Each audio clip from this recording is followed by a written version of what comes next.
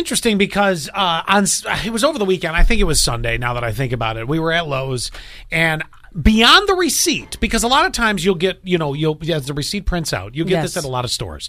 They'll say, "Oh, you've been selected to do a survey. You might win $500." We've all gotten those. Everybody.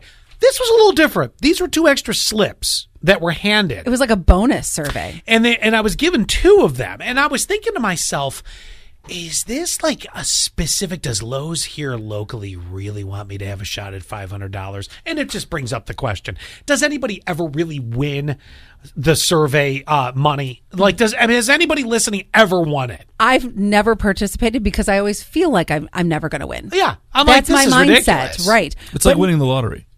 Right. I don't play the lottery very often because I'm always like, I'm not going to win. Right. Well, I might change my mind now because 7889, I got $100 from Amazon on a survey.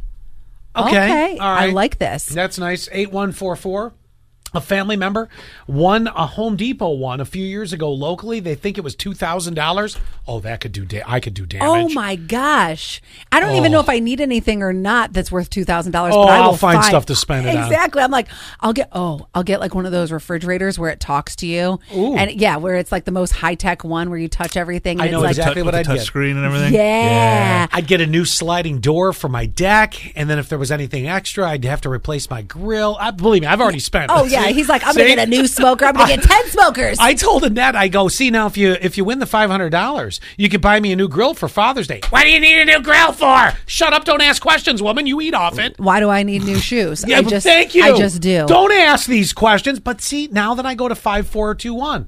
Never, they said, have they won. My girlfriend won one at Lowe's in Mansfield. Oh, all right. Well, so somebody around you did. Cool. And as a former manager at Lowe's, if you gave less than a 10, it isn't good for Lowe's. I'll tell you what, though. Here's my thing. Well, then guarantee me a $500 win, and I'll make sure you get a 10. Because I was thinking I was going to give them a 9 because they only had one real human being doing checkouts when we were there at the time. And I'm like, well, this line's getting pretty long. You could throw a couple more people up here at the register. Right. You don't need all those babysitters around the self-checkout. Yeah, right. Exactly. So my thing is, though, and I don't know if other people think like me, I always feel like there's always room for improvement. So I never give out.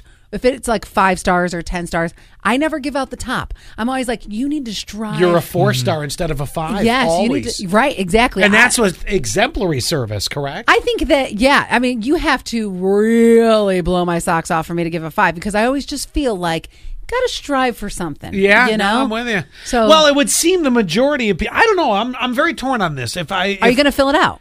Well, we did. Oh, you did? Okay. But that's where, we did just for they sucker punched us because we got 2 chances to win the $500. You know what? Here's the thing that I would like to do. And I've been saying I'm going to do this and I haven't.